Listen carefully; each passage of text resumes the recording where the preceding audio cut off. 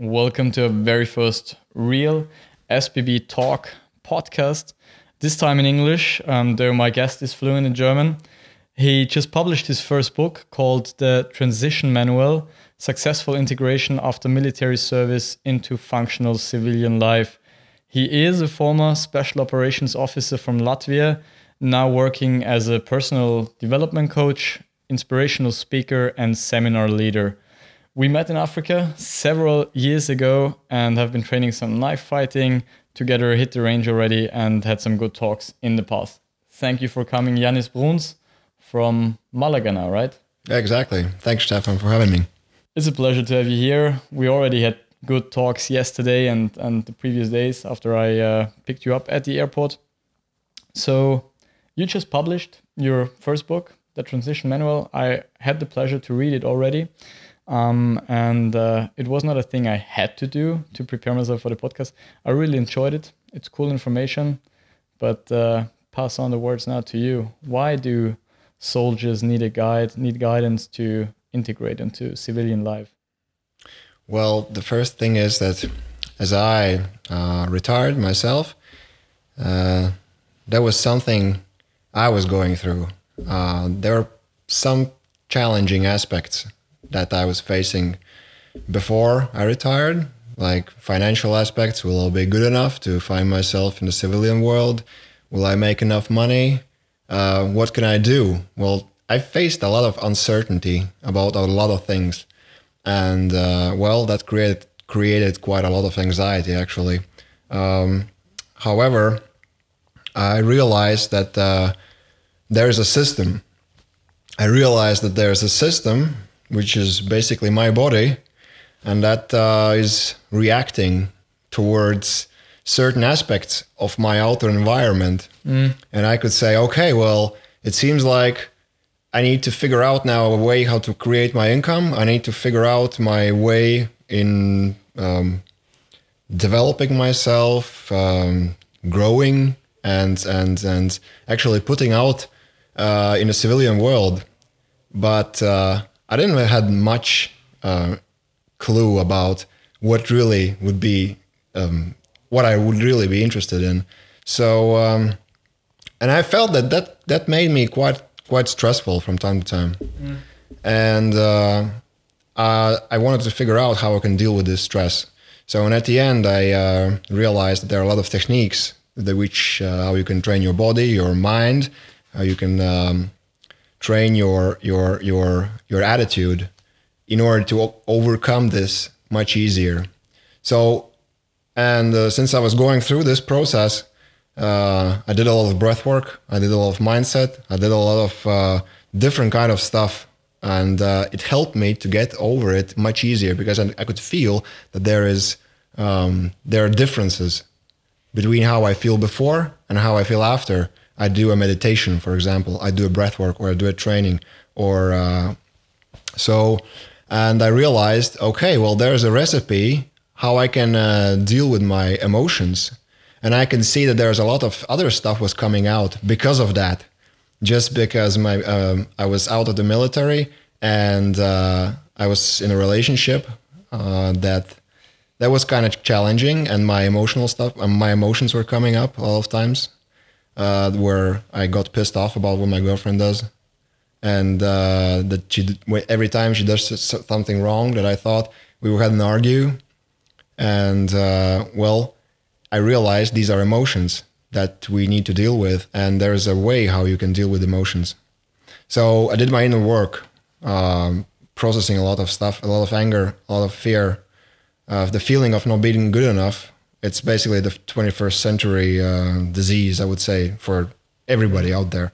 And at the end, I figured, okay, I think I had this. And so I put together a system for myself that I say, okay, when I do this, when I do that, and I put it all together, I feel better. If I don't, I don't. And I said, okay, well, I think I have a recipe for good feelings. I have a recipe for success. Because as soon as I started to follow these guidelines that I created, I actually felt more calm, I felt more confident, I felt more present. My relationships improved, based on the mindset and mindfulness stuff that I did. You know what I think is funny, because if you read some books, you know, some guidance books by former military guys, like it's almost like every former Navy SEAL has to write a book. No bad words about those. I read Jocko Willink's book and Mark Divine, Extreme Ownership, and all those good stuff. But what was funny and different with you is that they take, or my impression was they take recipes from things they learned during their military service time and apply them to civilian stuff like self-discipline and go ahead and so on, fear management. And the thing you were talking about is after your military career, you started to deal with stress, fear, anxiety, anger, and all that stuff. You know, if people have the impression, okay, special operations officer, alpha male doer, you know, they know how to handle all those things like fear and anxiety, or they don't even have it. And you quit the army, and then you started to deal with emotions on that level. That's interesting. That's a difference to other because officers. You know the story, right? We learned how to actually turn off our feelings and emotions in the military because we need to deal with stuff. We need to deal with the mission, with the task. So, and there were situations where just you don't have space for emotions, you don't have space for feelings. But this is exactly the opposite of how the human body works. And we can say that, well, I'm like tough and etc. And this kind of tough talk. I've been there. I know how it works. Basically, what you do is just switch off the emotional switch, the feeling switch, and basically you just become numb to everything that is surrounding. But we need to have the feelings and emotions just to have a feedback from the system, what's going on. I mean, this is like a train that's going at 150 miles an hour. And if we don't stop it at a time and check what's wrong, is the engine running? Is everything okay? Does it work? So we're just running blind in one direction. This is about feelings and emotions. And suddenly I tuned into my feelings, and I felt that there's a lot of stuff coming out that I wasn't aware before because I was just tuned out and I didn't want to deal with that. Well, and the second thing is, of course, well, who deals with emotions? And this for girls and women as well. Emotions is a natural physiological process that happens in everyone, even us fellas, even us in the military, for everybody. And this is something we cannot deny. And now the thing is that I learned is if I understand my emotions better and I learn my emotions better, I can use it as energy. Why? Because, well, basically the word emotions consists from these two words. Emotion, what does it mean? Energy in motion. That's an energetical flow in the body, in the physiological body, that basically is electricity. You could say that, well, like electromagnetic waves, pressure waves, electric waves. This is all happening in the body all the time, whether we notice that or not. It's there.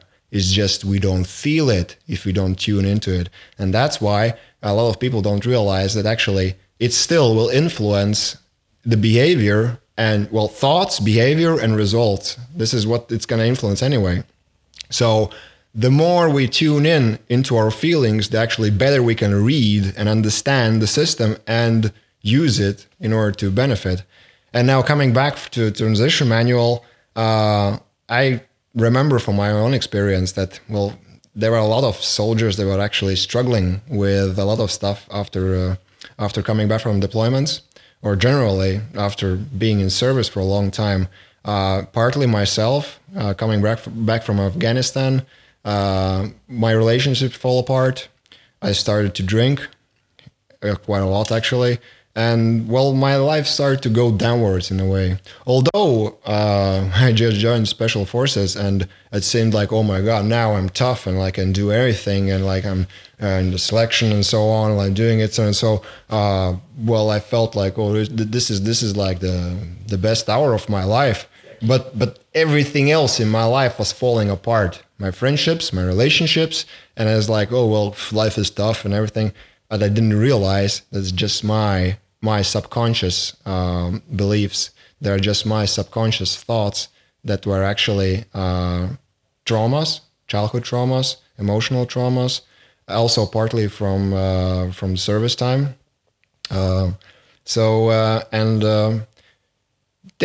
don't really teach how to deal with this stuff, especially with PTSD. Well, now lately there are more and more research on PTSD that offers a solution, but there are not many soldiers that want to talk about it because it's very sensitive. But at least now it gets taken seriously. Like PTSD is some serious stuff. It is. That alpha male shit. Well, everything's good, and I don't talk about it, and we'll pass by.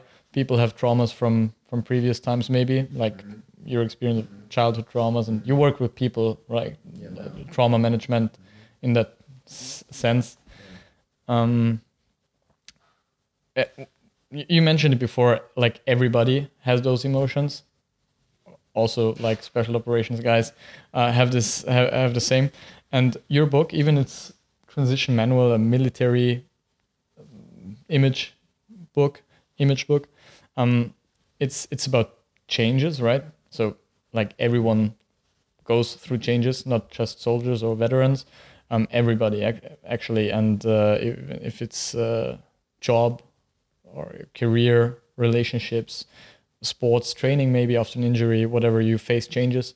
And your book, that was my impression in the first place, is just showing how to handle those changes properly. Exactly. Shall we talk a bit about the chapters in the book? Sure. I mean, we already started to talk about changes because, well, change is the common factor for all human, in fact, and we all go through changes. The thing is only, how do you deal with the intensity that's coming up from the change? If you suddenly, let's say, you change a job. Birth. That's the most serious change one faces in his lifetime. Right. Or you get married. Well, that's also that something does to people. Or they get a kid, right? And as you mentioned, of course, birth. This is the first change or first transition. You're in the womb. It's dark. It's silent. You only hear your mother's heart. Well, actually, it's not that silent inside. Well, if you think of all the digestion, heartbeat, and the joint cracking from the mother. But it's a different hearing, right? You're in liquid, and now your ears hear the doctor's voice for the first time. Your eyes face light for the first time.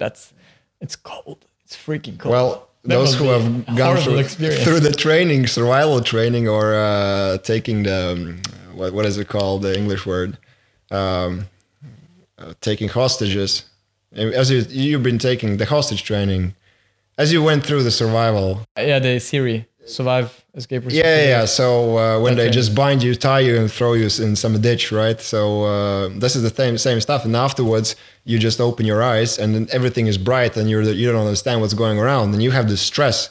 And similar experience we go through in childhood, actually, birth. But many people don't recognize that. They think, well, just this normal stuff. Well, it's not. Actually, science can back that up. That they've been researching since the 80s already, that how birth trauma or birth circumstances influence behavior and psychology later in life. So it's actually been researched a lot, but there are not many institutions that are really paying attention to that. But this is worth mentioning because I see that in my work. When I work with my clients, when I work with people, I just need to realize, okay, what's your birth story? Well, I'm cesarean and premature. And I was like, okay, well, probably first you came like 15 minutes earlier. That's what mostly premature children do. Well, or adults, that if they're premature, they show up early or are very late. The other one is cesareans. They lack self-esteem. They think they can't do it because they couldn't get born on their own way, on their own pace.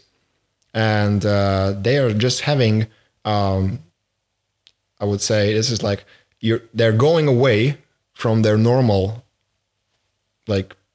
state, which is to be born in a normal way because the baby is initiating the birth through hormones. And then the process goes on. And if in some kind of way, we just need to go through this experience. It might not be very pleasurable, but this is how nature is built. I mean, you look into nature. If the animal has been born as a cesarean, the mother will reject it. This child, this animal, right? So, that doesn't happen in with humans normally, but it still will project the effects that in later life, the child could be have distant feelings towards her mother, because the oxytocin, the hormone at birth, will be influenced, and basically, if birth has been through cesarean, then they will have a lot less oxytocin hormone in the system. So, and that's why this is love hormone, bonding hormone. Is there a lot of research, scientific research as well now on those topics? I guess so, right?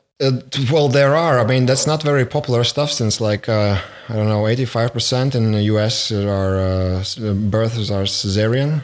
Children are cesarean, and it's a mainstream what's going on there. And it depends who's giving the grant for the research, and it's mostly pharmaceutical companies. And there's a question how much they want to acknowledge that. Find out.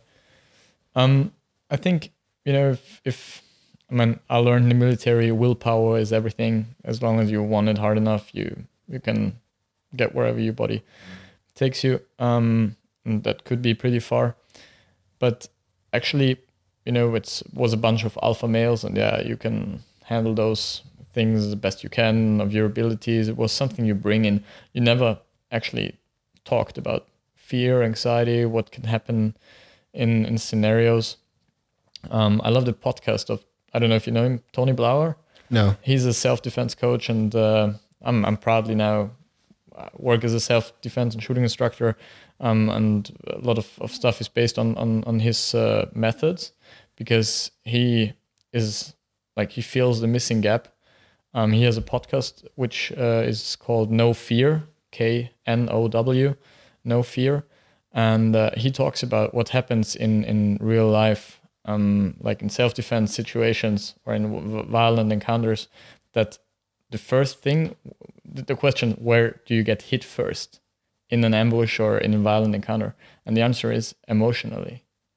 You're not prepared. You're not in your fighting stance physically, but also you're not in a fighting stance emotionally, psychologically, which is very interesting. Every view I can really recommend it. It's in English, of course, but Tony Blauer does really awesome podcasts, and that's a thing that, in my opinion, was missing in operational forces.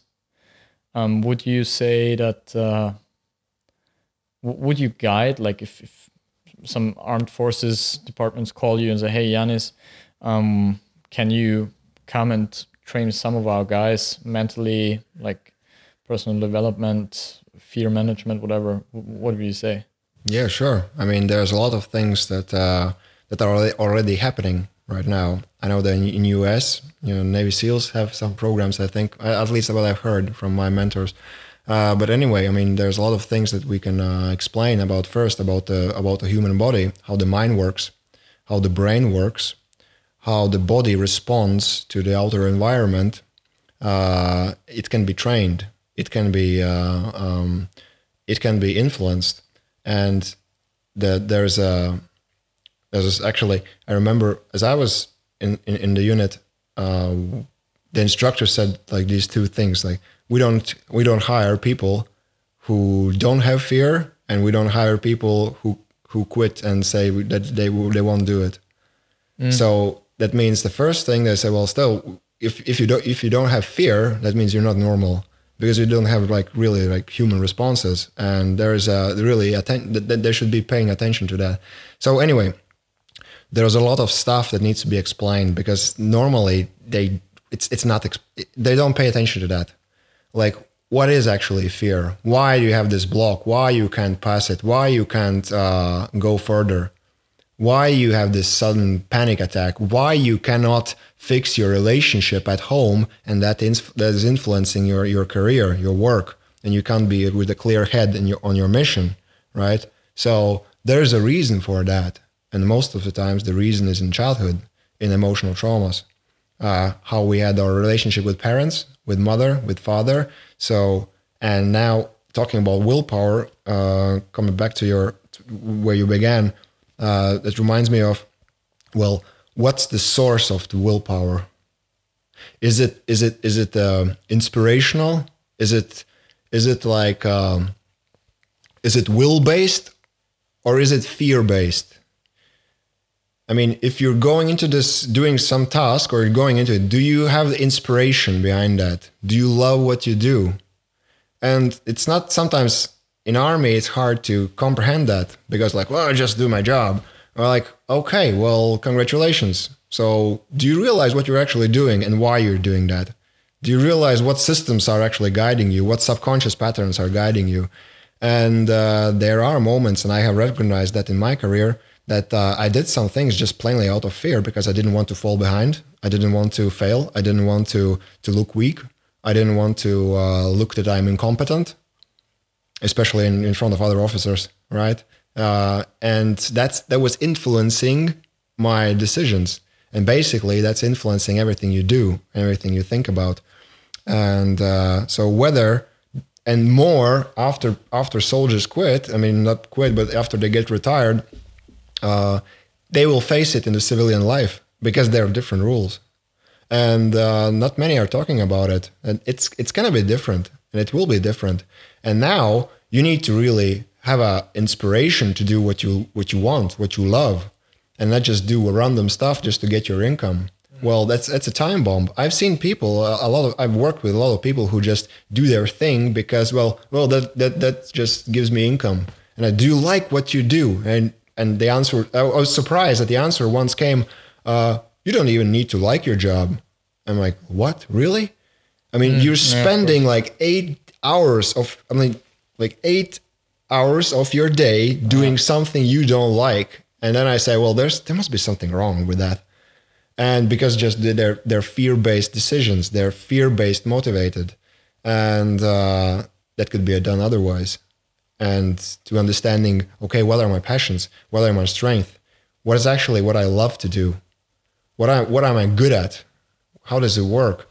And well, stepping out of the military, when people step out, these are the questions they will need to face. And this is what I talk in my book about, how to find passion, how to find your goal, how to take what you learned in the military, all the qualities that you attained, and now put it into something. It may be a day job, doesn't matter, or you could become an entrepreneur, or start a company, or whatever. It's just that how can you do and perform the best of your abilities and feel satisfied with what you do, have a good income, actually be very successful, also have functional relationships if you want to, but actually most people won't, but just a lot of them don't know how to create them because they are afraid of intimacy. And this is and how important relationships are. And how important relationships are. The biggest fears we actually have, right? Yeah. Like it's not,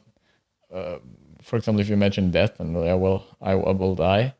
But if you imagine the person you love the most losing the person, or some persons you love, that's the biggest fear actually. Or I just read in a book, I can't really remember what it was called. But there was a chapter about grief, I guess. You mentioned really cool books. Maybe just briefly before we go on with the chapters, maybe you can recommend some books which inspired you the most, or where you really had major light bulb moments. Well, there's one book that I read and I found it really interesting was the book by Dr. Daniel Kahneman, Thinking Fast and Slow.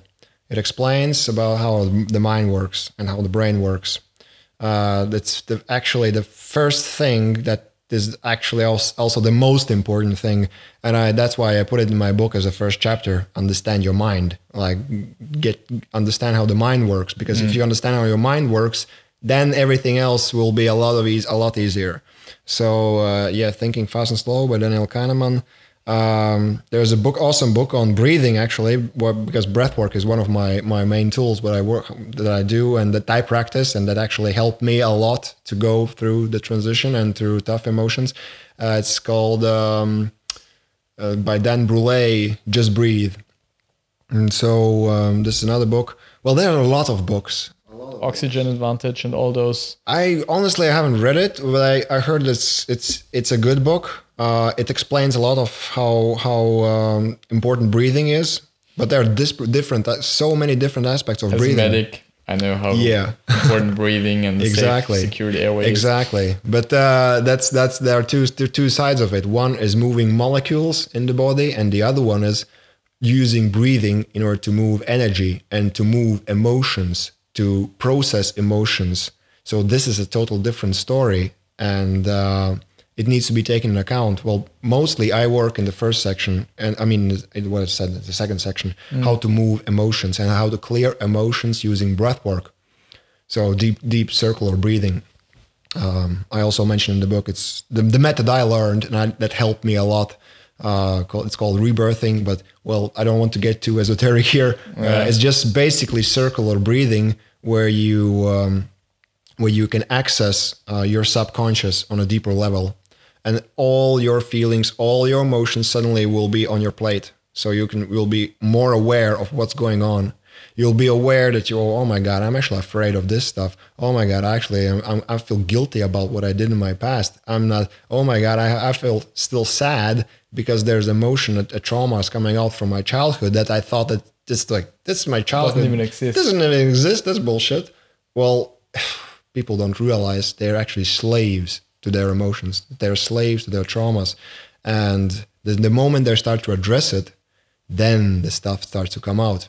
And of course, it's very important that there's appropriate support, how to process the emotions, how to process this stuff that's coming out. And well, as I said, there are not many veterans and soldiers who want to talk about it, but that's an aspect that definitely helps to go through the transition much, much easier and actually be prepared for that. And as you said, you don't want to get too spiritual. That's an important point, I think. For example, if young guys watching these, before they go to the military, if they're just entered military, whatever, are highly motivated and let's go hit the range, do this, do that, be a tough guy, And if someone talks about psychological trauma management, they're like, pfft.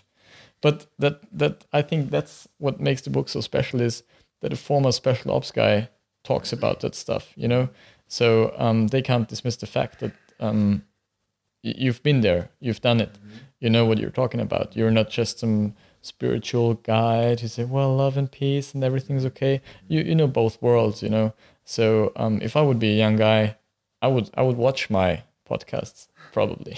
I hope so. I would suggest. Well, actually, I would say 85% of that from this book is scientifically based. So it can be backed up completely. You had me at the first pages. I was like, okay, I have to read it because I want to prepare for the podcast. I knew that you're a smart, clever guy, and it will be interesting because we know each other for some while now. But in the first pages, when you explained energy, like scientifically, and what are we made of, like with atoms? Okay, what are inside protons, neurons, and all the stuff? It's energy waves, which is the baseline of everything. And so it doesn't get too esoteric and spiritual, don't worry. It's scientifically backed up, and we know those things like breath work, Oxygen Advantage, Wim Hof, whatever, those people get more and more attention. Why? Because it works, because it's important. And I got bad news just when we drove here, and with some easy breath work, you can relieve pain instantly, right? Mm-hmm. Exactly. Or anxiety, whatever, panic. Well, it's interesting that a lot of ancient masters, and many will call them spiritual, will say the same. Well, if you want to control your body, you need to control your mind. If you want to control your mind, you need to control your breath. So, and with breathing, it all starts. That's why breathing is actually the only system in our body that we can that it's both automatic and it can be influenced by our thought, by our will. There's no other system in our body that can be the same way. It can be operated in the same way. We can't survive without the breath for 3-4 minutes. That's top, I would say, without preparation. Yeah, without preparation. And then there comes everything else. like 3 hours or something without regulated thermal heat and so on, without clothes. If we put you out in the winter, so you're gonna die. Then 3 days more or less water, and same goes with sleep, somewhere around that. 3 weeks food. What I say, right? So where do we start? A lot of people start with food, with exercise, if they want to change something in their life, but that's not the essential one. Start with something that is at the very core, and and this is where breathing comes in, because breathing has also been proven scientifically as a behavior, a human behavior. It's how you breathe is actually how you live. And just now, when I work with clients, I give them a breathing exercise. Okay, do this breathing exercise, and I observe this person just for 5 minutes, and I can say like with 80% preciseness that what's going on in his head right now, because the breath is just giving away those signals. Just observing the body, observing the breath pace, observing the behavior of this person, you can tell a lot just by breathing. Where did they hold pause? How they exhale? Do they push? Do they let go? Or do they pause at the bottom? Do they pause at the top? How do they breathe in? Is the mouth closed, mouth open? And like, this is all subconscious behavior. And NLP is talking about that as well. And so we can't say, well, this is like esoteric woo-woo stuff. I mean, go ahead, you can think that, and good luck. And if you if you can't control your own breath, good luck controlling everybody else out there. Mm-hmm. And this is where you should start. You already checked my breath today, and like, hey, you should breathe through the nose. Well, that's professional. What is your breath work? Major stuff. You do it continuously all the time. When I picked you up at the airport, you're in my car, you're starting to breathe heavily on purpose, right? So what are your daily regimen, or what are your most important patterns in breath work? Like, I do this every morning, I do this every evening. Do you have like special patterns? Sure. Stress or first, you notice that it looked to me that you're breathing heavily. Well, was I breathing heavily, or you perceived me as breathing heavily? Was it just your perception based on your experience? Yeah. I mean, I wouldn't say that I was breathing heavily. I was breathing like I always do, because my body and my nervous system has tuned in that as soon as it got something like intense emotion, intense feeling, it automatically takes a breath. So, and the most basic breathing technique, how we can deal with intense feelings, is just a sigh of relief, like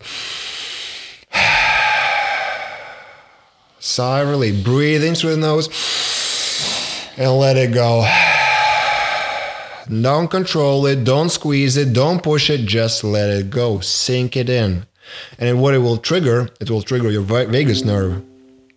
And what it will trigger your vagus nerve and activate the parasympathetic nervous system. So that's why you will start to feel more calm, and actually your nervous system will drive down. And also, because, I mean, what happens if we already have one breathing technique in common? Most people. You know which one? No. Like breath holding. Breath holding. Like how many times do we hold your breath daily? Just, you need to really pay attention to that. Like, what happens if you get it? I mean, you get this letter today, right? Yeah. And did you observe your breathing at that moment? Of course not. No, you were not aware of your breath. Probably I hold my breath. Right. I held my breath. Right? Yeah. I was looking at. And that's it. You know what happens when you hold your breath? So the brain shuts down. Basically, it doesn't get oxygen, and the prefrontal cortex, the prefrontal lobe that is responsible for rational thinking and logic, is getting shut down. Basically, it's a lobotomy.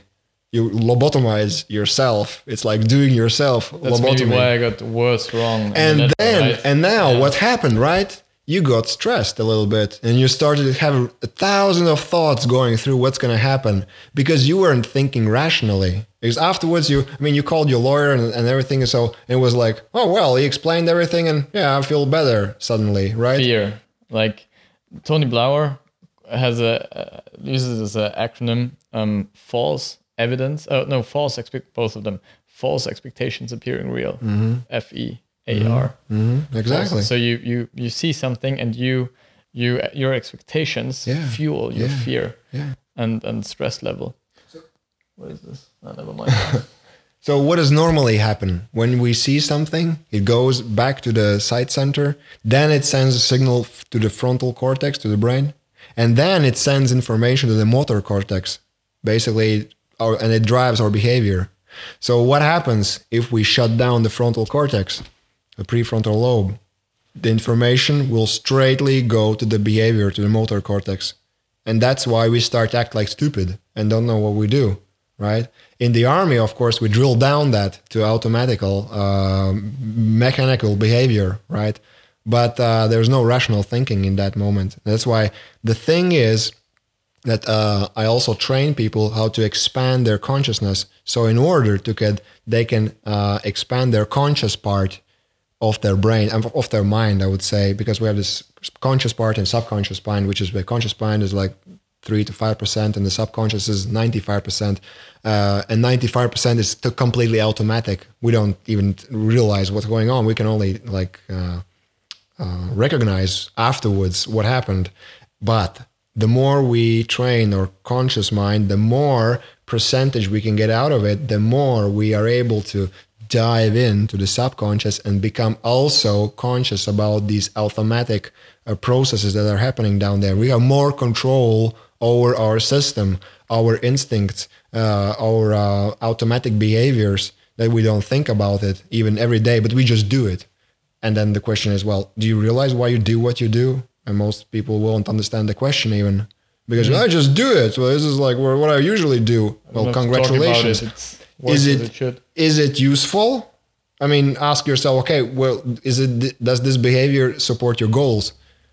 Or I don't even know my goals. Or there we go. So it's like Alice in Wonderland, right? Like, where are you going? Well, I don't know. Well, I don't care. Okay, well then every place where you land, it will be okay for you, right? And if you don't know where you're going, so you can't know when you're going to be there. And since most of the people, doesn't mean military or not, mostly they don't know where they're going. So they don't know how they want to feel, how do they want to experience themselves in this life. And that is very bad communication for the brain. I'm just saying, from the neuroscientific perspective, that's very bad message for the subconscious, because it will just play out automatically stuff, what randomly comes up. I know the thing you said, sorry for interrupting, we get 50,000 thoughts every day, around 50,000. Because you said, okay, write something down, like you want to change your behaviors or stop doing lists, which I love the idea of stop doing lists. I got plenty of to-do lists on my iPad, on my phone.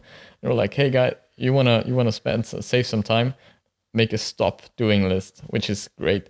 But 50,000 thoughts, and man, writing something down, I have to make this parallel stuff again. Our self-defense classes with the 3 Ps. Write something down that is personal, present for you, and you're passionate about. It's also Tony Blauer. But write down your 3 Ps. They might change in your life every 2 months or whatever, But it's the beginning of self-defense classes. Ask the people, what would happen if you don't defend yourself in the proper way? You would lose things you're passionate about, which are present and personal to you. And that's a good thing. People don't even have the basics sometimes, and don't know where to go. And 50,000 thoughts, right? Everything you see on TV, your brain can't divide if it's real or fantasy. It just creates the image in your mind. So your book is so deep. We could go on every topic, do our own podcast on take care of your mind. We could fill probably hours, days. Take care of your body. The effects of not only detoxify, breath work, fasting, all these stuff, exercising. We could fill another one actually, but the next one will be in German. Ich weiß, dass du gutes Deutsch sprichst. And then taking care of your emotions. I mean, it's Just buy the book, guys. It's available now on Amazon, right? Yeah. And both, the hard copy should... Yeah, paper and paperback and already, Kindle. okay, yeah. Cool. I will definitely get some. Tactics, techniques, procedures for change, stop doing lists, relationships, vision. What should we take on next? Take care of your body. What is important? Probably that's worth to talk about that. So talking about the body, it's important to understand that the body is the part of the subconscious, and basically it's a very big part of our physical being that needs to be addressed, because either when you understand things, it doesn't mean you can do it, right? It's like the motorics. Sometimes even when you understand what's going on, you can't do it because your body hasn't adjusted to what's going on. So, and the same goes with change, as we are going through change, because for the subconscious, change is a threat, and that needs to be seen as it is. Our subconscious doesn't like change. It needs to be constant. It needs to be predictable for itself. And everything else that is change will hit it out the comfort zone. That's why we call it the comfort zone. So the body, like there are different aspects of body that need to be addressed. First is the physical shape.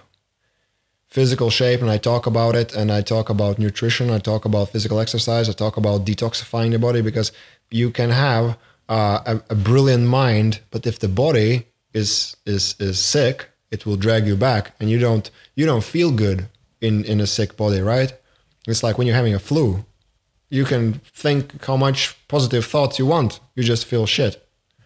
And there's a body aspect that needs to be addressed in that moment, because you need to heal the physical body in that moment. There are toxins inside. And those negative effects will hit you faster than you think. Remember when we've been early 20s, soft selection and so on, we're like, spare me with those it works. Things. It works for a while. I mean, at the end, but then you get the bill. It's like I do, like when I worked as a paramedic, I did some from intensive care stations, emergency rooms to others, the transport, and there are like a lot of people with heart coronary stuff, and like, are you smoking? Yeah, I smoked for 30 years now, and 20 years, and I'm only 55.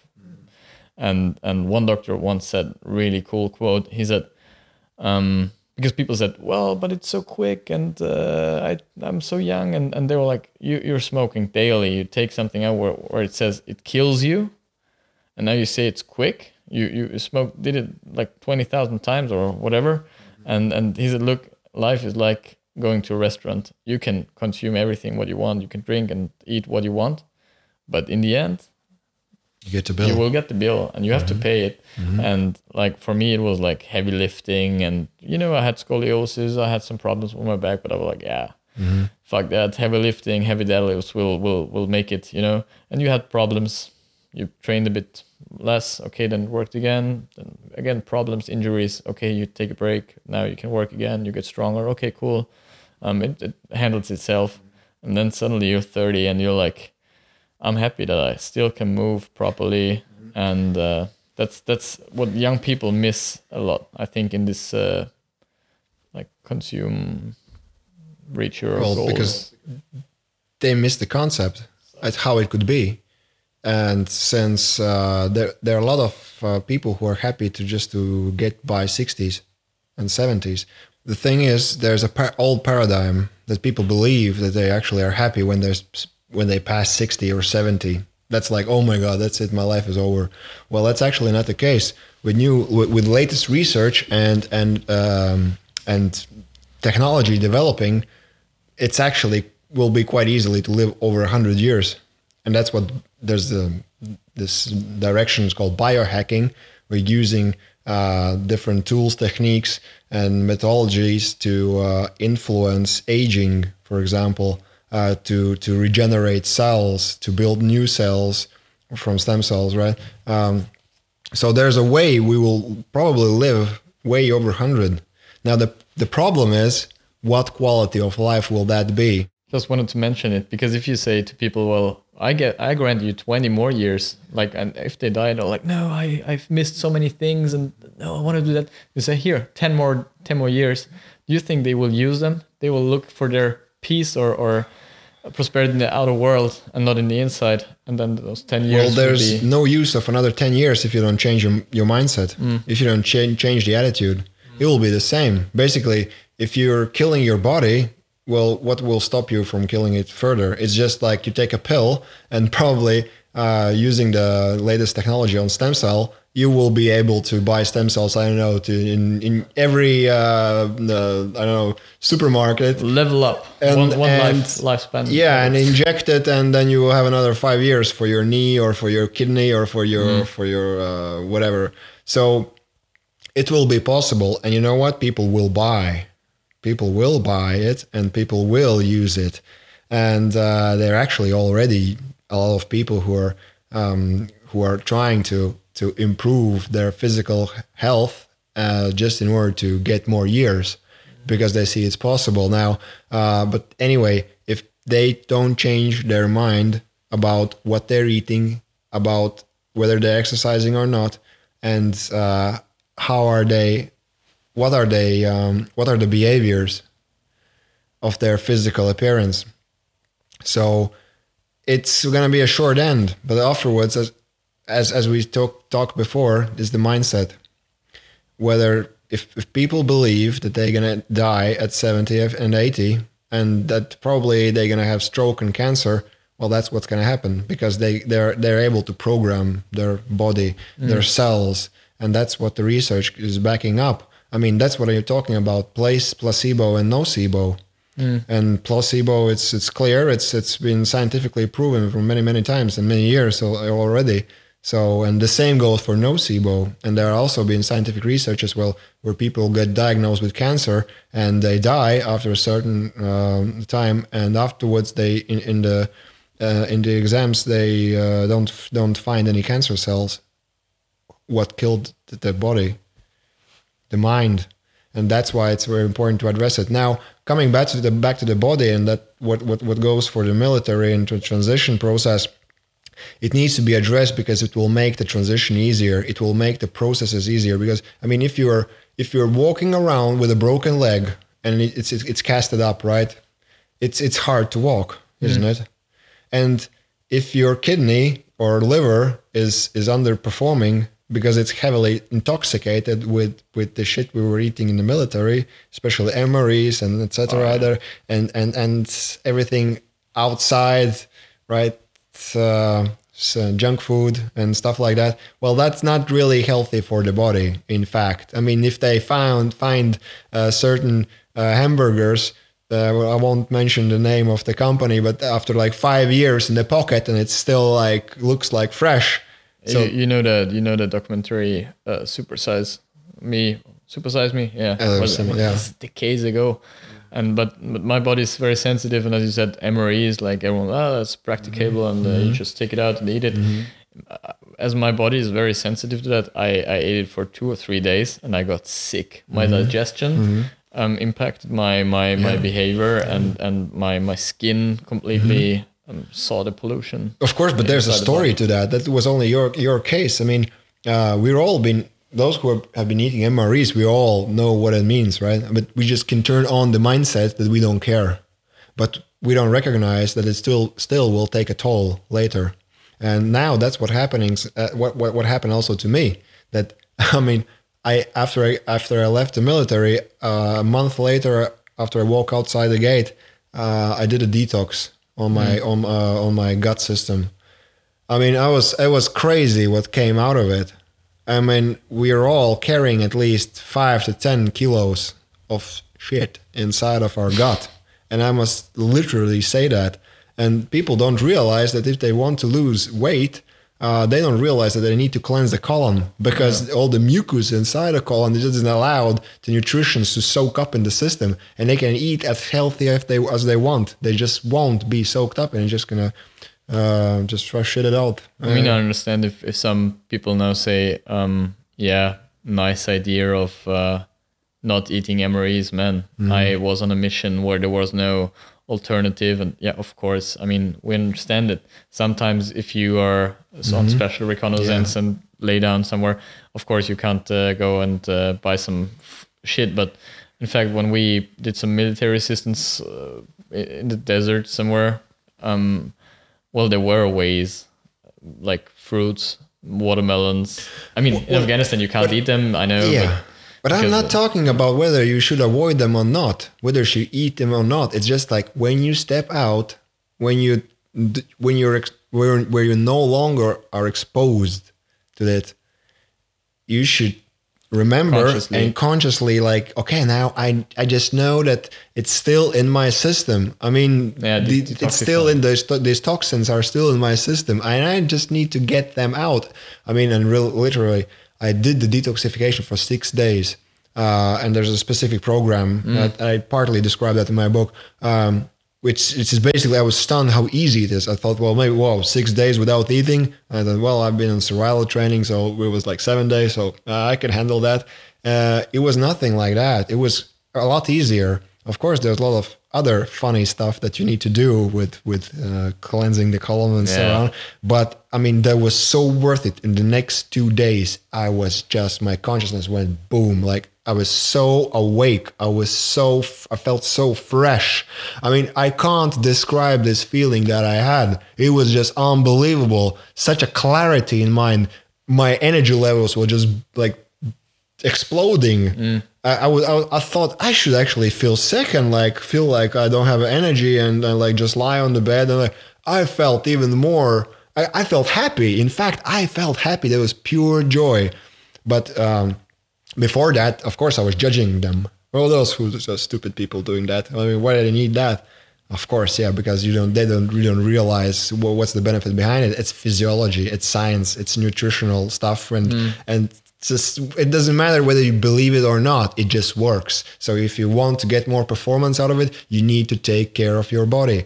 And also what the next thing is, the exercise. Well, I experienced myself since I went out. I mean, you're no longer carrying body armors, and you're no longer carrying rucksacks and stuff on yourself. So, and well, most likely you won't need your, I was like 90 kilo and muscles and so on. I could do 20, what do you call them? English? Pull-ups. Pull-ups. No, he couldn't. He stopped at 10. Yeah, I mean, I could do 20 pull-ups and 80 push-ups in 2 minutes and then 80 sit-ups in 2 minutes. So I was really fit. So now the thing is, I no longer needed this muscle weight that I carried on myself. So, and after doing the detox, my body naturally went into a rest mode, I would say. It was very interesting to observe that, but the physical exercise level that I had was no longer used for me. So I went on stretching and more lighter exercises just to keep my system easy and flowy, because you need to continue with exercise. The worst thing is that you stop it. Yeah, because you were all the time in a rhythm, and now it's stopped. But you train differently, right? Sorry? Like you're so far away from nature. Like you train in a specific way, you eat in a specific way, you live, like also mentioned in your book, pornography, like all those triggers are like culturally, socially cultivated. So okay, we eat 3 times a day: breakfast, lunch, dinner, and I now try to, let's try only 5 hours of window eating, like intermittent fasting, and then I switch to, okay, let's eat only once a day. How's my body adapting? 2-3 days, it was like, oh my god, and then it's normal. I can eat once a day and still train in the morning, train in the evening, whatever. And the same is with movement. You know, you train like, okay, I have to do deadlifts, I have to do this, I have to do this. That is culturally like made up in your mind, but far away from natural movements often. And so is it with pornography. That's a big thing on missions, right? No one wants to talk about it, but it destroys your mind, and everyone knows it at the bottom of their heart, you know. And people say, oh, well, if you don't do it, you get crazy. No, you don't. It's just a mental trigger. It's a mental addiction. It's not, your body doesn't need it. The body, you don't have to jerk off for your body. It's your mental triggers. Well, there are certain aspects where it goes both, because there is a way where the body gets addicted to that. Because what's actually addiction on a physical level? It's something that the body will start to generate hormones, specific hormones in a specific way, and you will have a specific feeling based on the hormonal level that you are in the hormonal cocktail that you're having in your body. So the body will ask for more. That's naturally. For example, you mentioned pornography. Well, that's a major issue, especially for men. And also, women are watching pornography, but they don't have this heavy influence. They don't have to pay this heavy toll afterwards. But men, it destroys the psyche quite a lot. And no one wants to talk about it. It's a very sensitive stuff, right? So, but what happens when you watch pornography is that dopamine levels get spike up, and dopamine is a very high addictive chemical. So you get dopamine from Facebook when you get a message that, hi, how you doing? Like, oh, it feels so good. Or you get dopamine where you just accomplish something amazing and you're like so high on like, oh, wow, or just been jumping out of the airplane, right, with a parachute or fast roping. So this is like, whoa, you're really high. So that's dopamine for and what happens afterwards? It turns down. And then you have this dopamine crash. And it's like, oh, suddenly you don't have any motivation anymore. And it's biological processes that are happening in the body. And pornography is stimulating that. We're having a dopamine rush. The problem is now there is no corresponding hormone to process that dopamine. I mean, in that way that normally when you have a intercourse with a partner, you have body connection, right? You touch body. What happens when you touch other person's body, the opposite sex body? You get oxytocin, which is love hormone, which is bonding hormone. And now what happens when you watch pornography? You don't get this hormone. And this is why it crashes. So you don't get this feeling of bonding. And it totally this is messing up with the instruments in the head, by saying that I don't even need the opposite body in order to feel good. But then when you start to connect with a person, a lot of times there'll be this missing link in this connection, because it's going to be something that is not common for the mind, so, and for the body. That's why people start to have problems in their intimacy and sexual life and sexual performance. I think it has a huge impact on relationships in general, and wedding, marriage, and all this stuff. But as you said, no one really wants to talk about it. It just gives the wrong message. It gives the wrong message to the brain about what is a natural, what's a relationship, what's a healthy relationship, what's a healthy intercourse. And this is, we need to train our system on what is right. So it has a course. So that's why it's important. I could talk to you for hours. I'm so glad that you're here for the first podcast. Thank you. So many things we could still cover. We skipped before one topic very quickly, like your breathing patterns. So I would like to come back to that. Yeah, your book covers so many parts. So forgot where I wanted to go now. So let's jump to the breathing back. Well, yeah, I have this breathing pattern of my breathing technique that I do every day. It's called the interval breathing, where you basically you inhale for a certain amount of seconds, and you exhale for a certain amount of seconds, you pause a little bit, and you go on with that. So it could look like a triangle. So my pattern is 5 seconds inhale, 6 seconds exhale, 2 seconds pause. 5 seconds inhale, 6 seconds exhale, 2 seconds pause. And it partly looks like box breathing, but when I start to work with a client, I always start with the triangle breathing because it actually will also trigger different behaviors and different. Let's stay with the behavior because when we hold our breath, we tense up usually, and people who hold our breath on the top, they usually are tensing up and they don't know how to control that in the first place. So that's why it's important to learn triangle breathing in the first place. It's important to be relaxed all the time. So also what happens when we breathe in that kind of rhythm is we calm down our nervous system. We basically rewire our nervous system anew. And what happens is that under 6 breaths per minute, we switch on automatically our parasympathetic nervous system. And we go into rest digest mode and repair mode. And this is an important part, an aspect, also because it synchronizes our brain part and our brain lobes, right? The left and the right.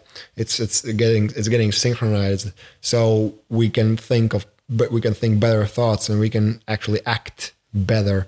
Another cool aspect of that is because it's synchronizing our heart-brain coherence. Actually, many people think that the brain rules the body. Well, there's a lot of science that says that most of the heart actually rules the body. And the brain. Yeah, and the brain, including, of course, the brain has its own part and what it does and what it controls. But when it comes to electromagnetic impulse, heart is the biggest generator of electromagnetic signals. It's like 50 times more. Then it actually is sending 50 times more information to the brain that the brain is sending to the heart. So what does it tell us? It tells us that the heart is controlling brain behavior more than brain is controlling heart behavior.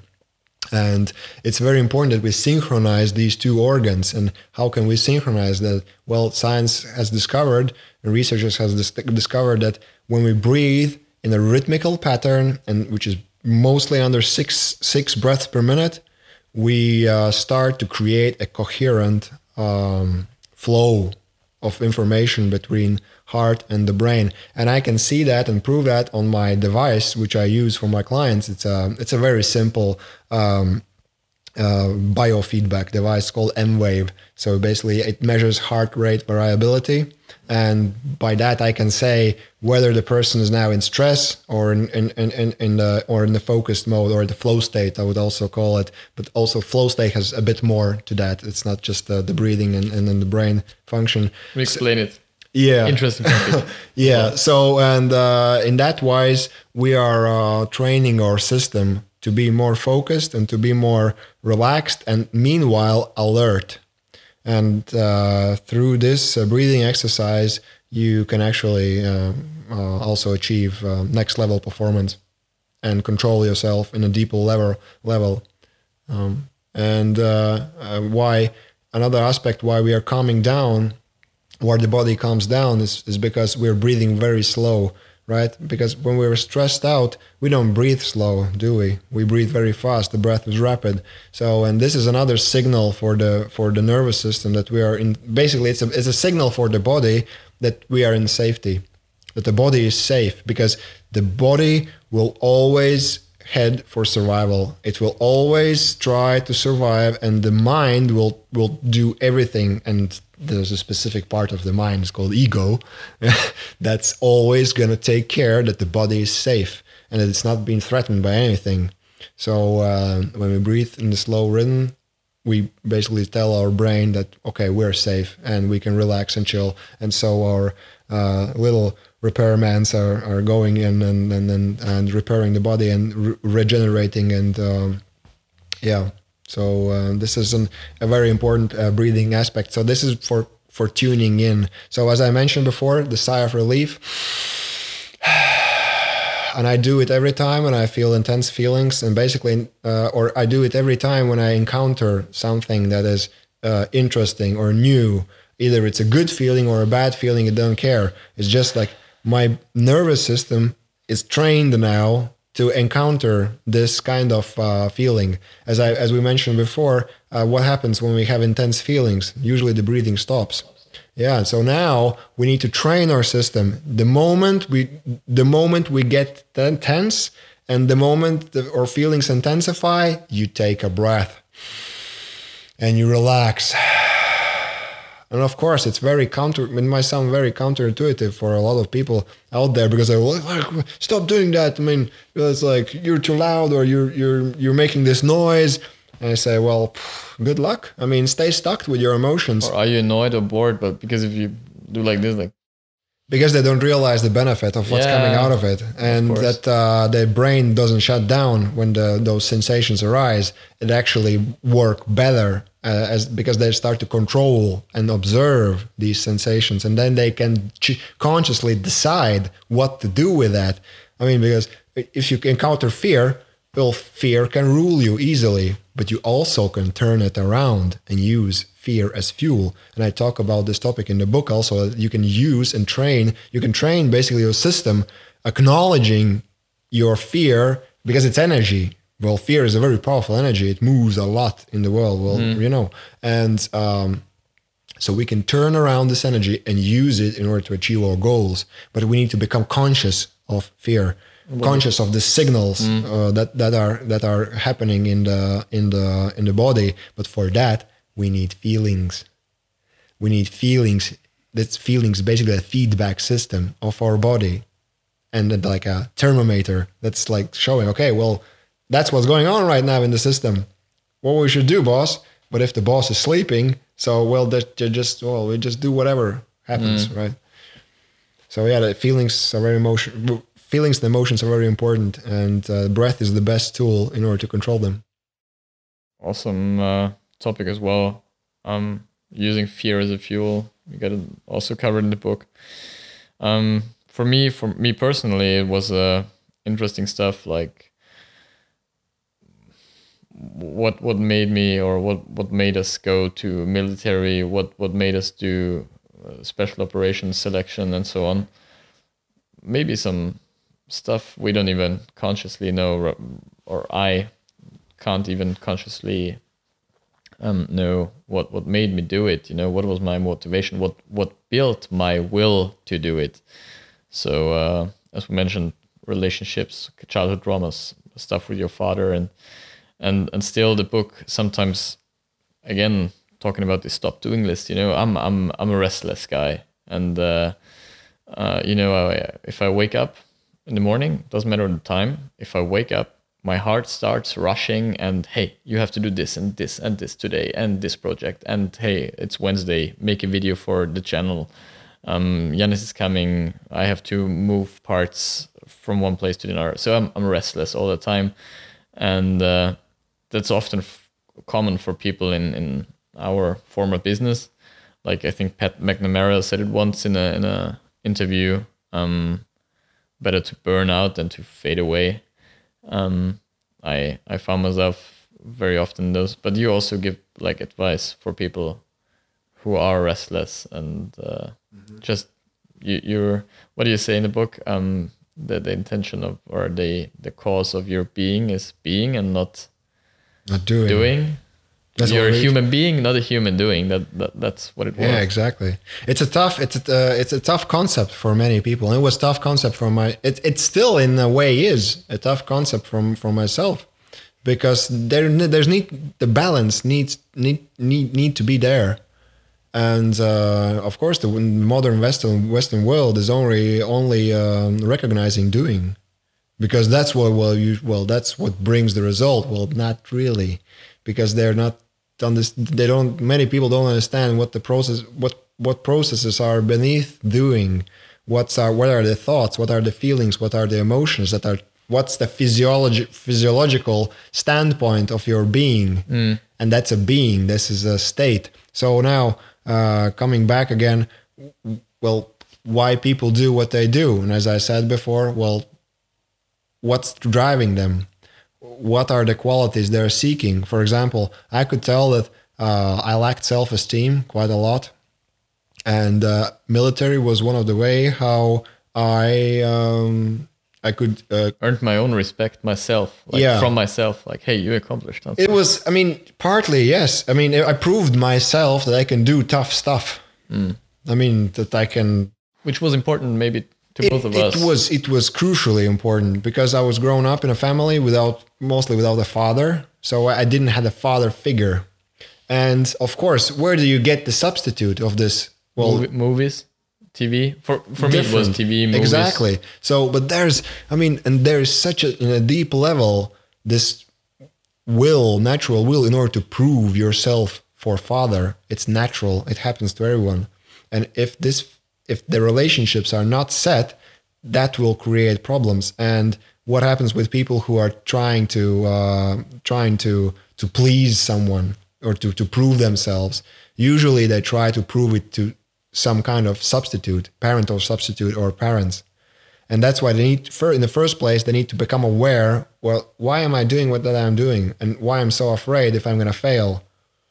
So these are the questions they need to ask themselves in the first place. And partly, if they don't have a good relationship with their parents, it will influence their job, their relationship, their career, financial stuff, and so on. I mean, the truth is, if a person lacks self-esteem, or let's say, if the person thinks that it's guilty, it basically will attract punishment, and the person will cut down everything and prove themselves that they're not worthy of having it.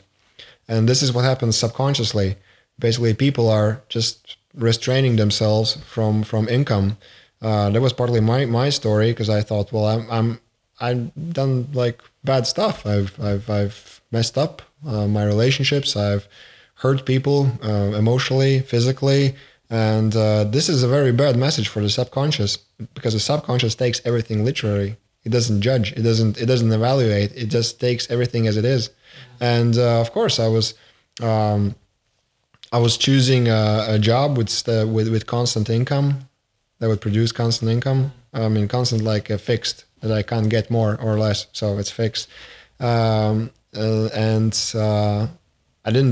thought that I didn't deserve more, because there was a program that I thought that I didn't deserve more. And many people don't realize that there are subconscious programs that are running the system. And in order to become aware of them, you need to become conscious of them. You need to dig into them. And this is where the inner work starts. If you ask my 22-year-old me, after the selection, I mean, I was pretty young that time. I thought I know everything, and spare me with your bullshit, and just do it, just go ahead and crush, and that's all you have to do with this. 10 years later, if you say, why did you do it in the first place? I mean, you can give an answer which sounds very, very heroic, and say, well, it was my duty for my country. I wanted to do something not selfish, and the feeling for duty and so on. Yeah, might be. Most people will say, yeah, it's just because a good man, have to protect and whatever, be a protector.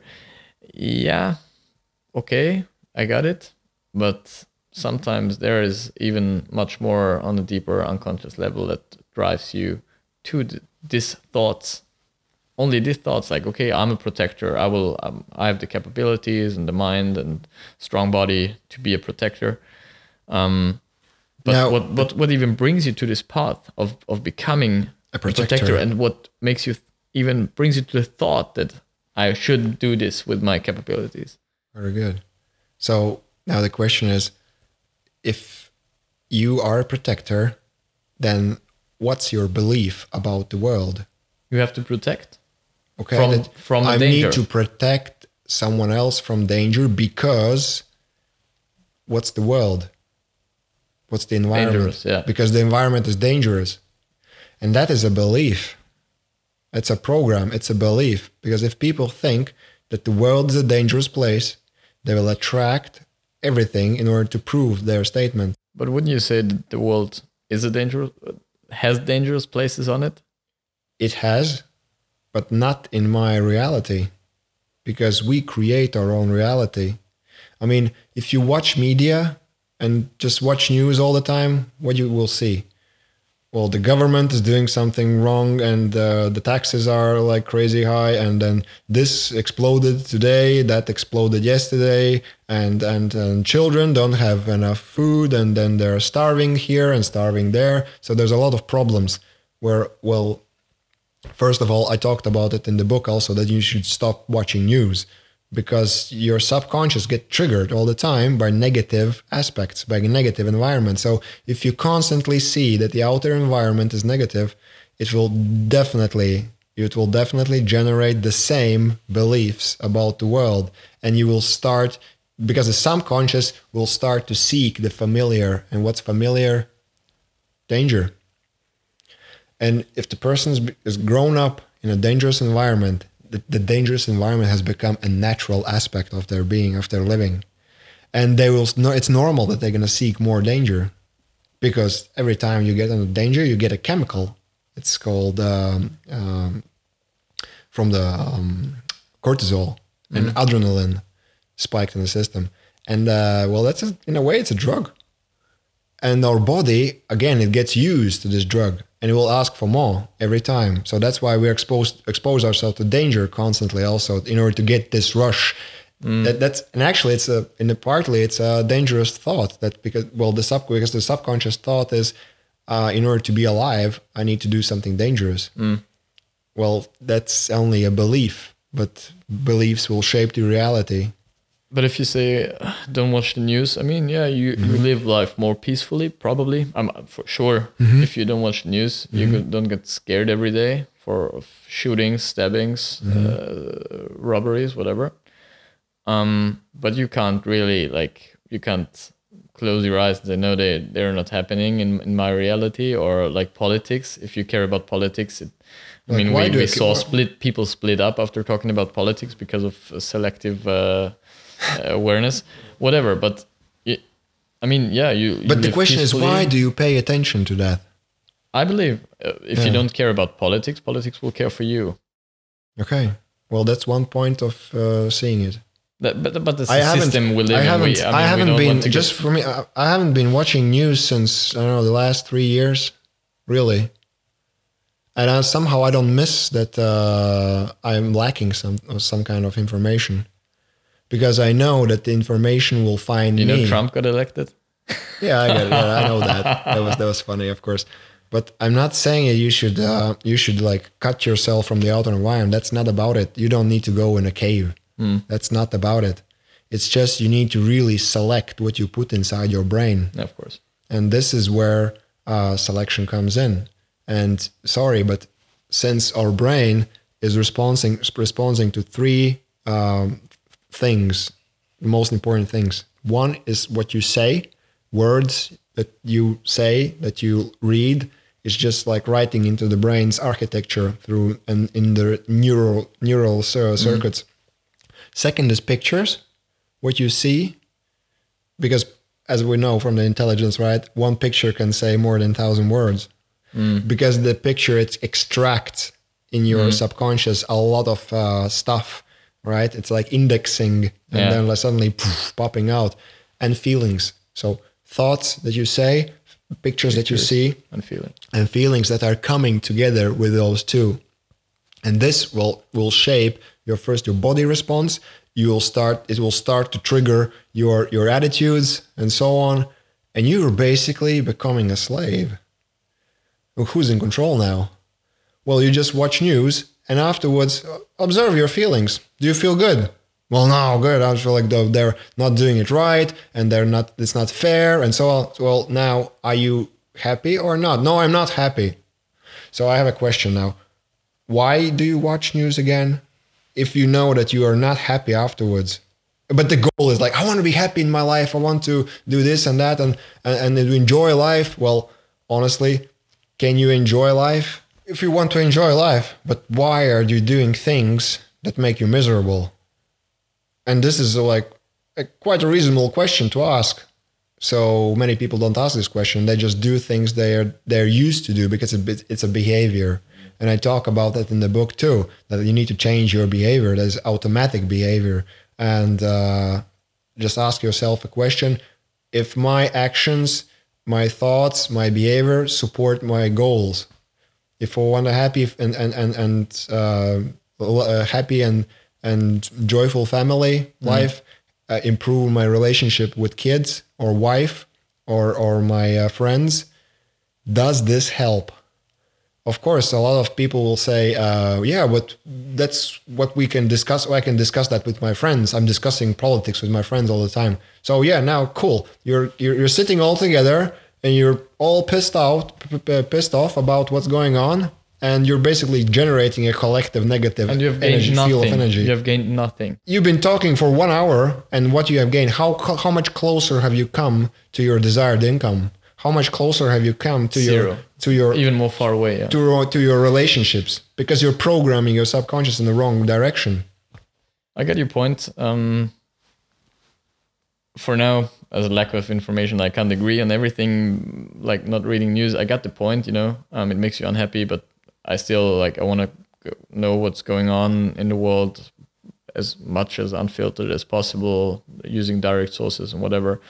But I also, I studied political science. So, well, that's a different topic. We could fill probably another podcast with it. Maybe, I think the people are curious about your book now. Right now, you should be. Maybe we bring it to an end with I will start before I forget it. Maybe with some advice for young men or for young people.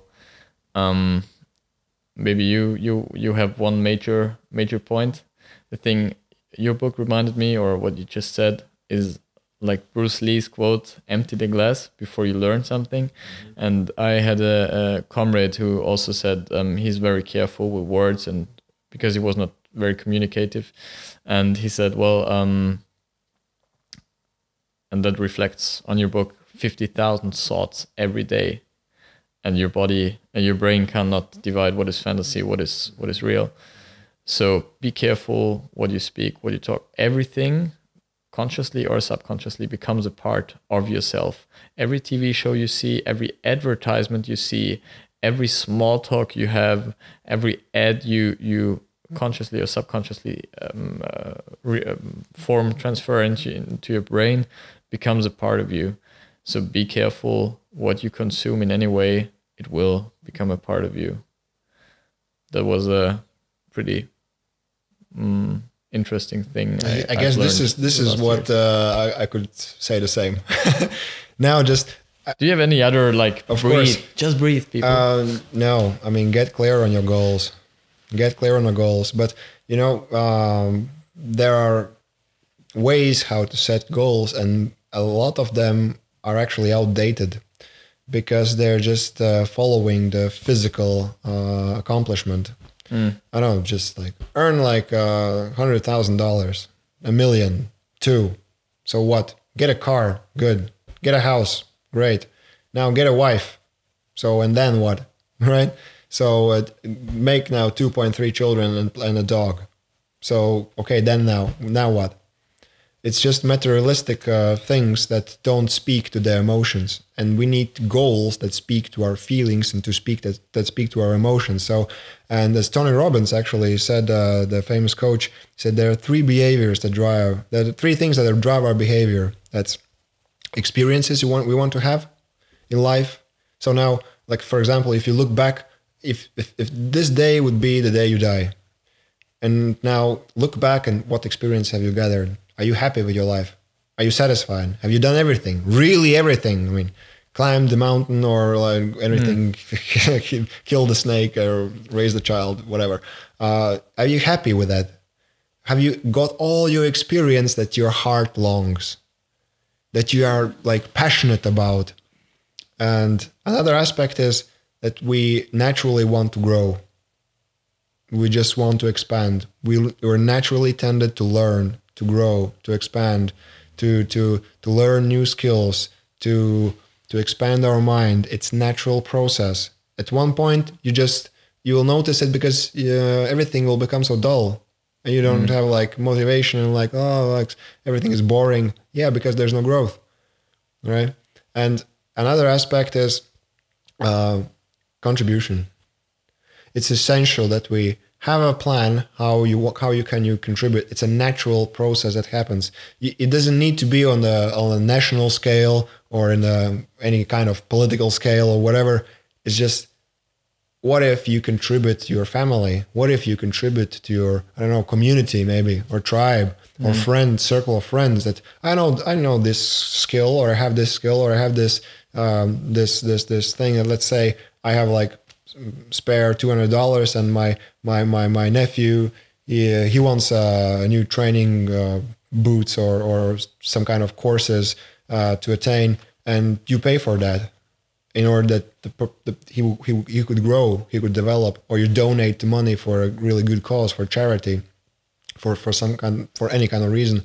So it's a natural aspect of our human being to contribute. So gather experiences, like travel the world, like, I don't know, see as your baby child gets born, to hold it in your hand. That's an experience. It will stay forever in your feeling, and that's a feeling you are after.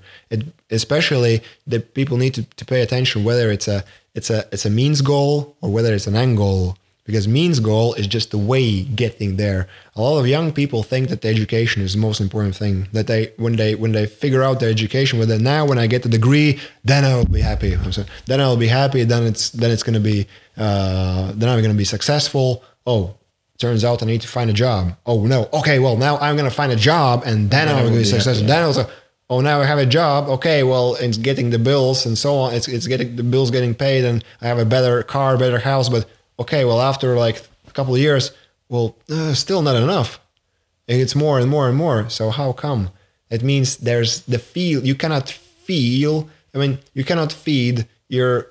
You cannot stuff your feelings with stuff. Of course. And that's why it's those end goals are long-term goals, like it's the end station for your train. Like, I want to get there, and that's going to give me a feeling, a satisfaction. And the same goes with the growth. That now you want to have these experiences in your life. Now ask yourself a question: how do I need to grow in order to get there? Well, for example, let's say you want to go travel in Spain, and for 1 month with a backpack. Well, probably a good idea is to learn some Spanish, well, basic, right? Or maybe a good idea is to train yourself physically a little bit, prepare yourself, right? Boots. Buy good boots, right? So that's in a way, it's growth. You need to grow in order to achieve your goals. And then, how can you contribute to the world or to your very small community around you from the experience you gained, from what you have learned, and from how you have grown? And now you give away this expertise to other people, and this circle goes round and round. And I guess this is the most important thing that young people need to understand: not to chase after materialistic things, but to chase feelings, to chase passions. I mean, I'm not saying that they shouldn't be after a better car or a better house. I mean, it's normal. It should be, but that's a side effect. Once we follow our passion, once we follow our heart, it will naturally create stuff. It will create income. It will create all those things around you. You'll attract people that are like-minded.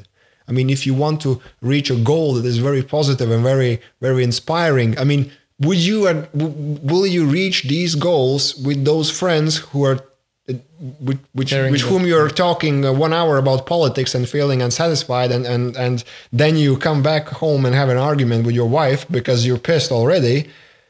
You're not getting there. So that's why you need to choose the environment. Also, choose friends, and this is a very important thing that we need to be very responsible how we spend our waking hours, because we all have 24 hours. Everybody has 24 hours. The question is how you spend them. And we all have 100% energy. There's one friend of mine who's a biohacker. I got this quote from him. That he's like, we have 24 hours, and we all have 100% energy every day. Now the question is, how do you spend your energy? Do you spend it in nonsense, in news that you actually don't gain anything? You haven't learned anything. You don't get closer to your goals. You're just or watching pornography, or other kind of stuff that just is ruining you because you're Cats feeding. playing the piano. Yeah, exactly. So ask yourself these questions. And if it doesn't satisfy you, well, do something. Do something about it. Yeah, that's the intent of the podcast, giving young people like some experience from some old dudes. Guys, if you're interested, it was always in the background. Transition Manual is now available on Kindle and paperback as a paperback. How can get people in contact with you? Transitionmanual.com. There is it's email address where people can contact you directly. You do sessions, private sessions, group sessions for breathing, personal development. You do company trainings, all the good stuff. Any other, like Facebook? You use Instagram? Yeah, well, Facebook, Instagram, but on Facebook they're very moderate. Moderate. Well, basically everybody who wants to get in contact with me, you can go through the webpage. It's thetransitionmanual.com. There's a blank, and you can sign up even for the mailing list. And there's new stuff coming out, and we can get in touch that way. It's funny when we met, 2014, 15, knife fighting. Greetings to Vladimir, by the way, the knife fighting trainer from Estonia. Great guy. So there are a lot of great guys. Like you said, law of attraction. People, like-minded people will come together. Probably we are some of those like-minded people. It was a pleasure of having you here. The podcast will be available hopefully soon on YouTube. So the people, consumers on YouTube, will see some nice candy roll, maybe from some picture of us knife fighting and hitting the shooting range in Tanabogu, whatever. Tanabogu, that's it. This one will be the first one, as we should have a proper audio setup, which also will be available on iTunes and SoundCloud. I hope it works. It was awesome to have you here. Interesting book. I can recommend. Thumbs up. Well done. Really cool. We'll read it again. And thank you for coming. Thanks for inviting me. Thank you for the talk. Subscribe, share, love, all the good stuff. Take care. And out. And fade to black. Cool. All right. The mics are still on.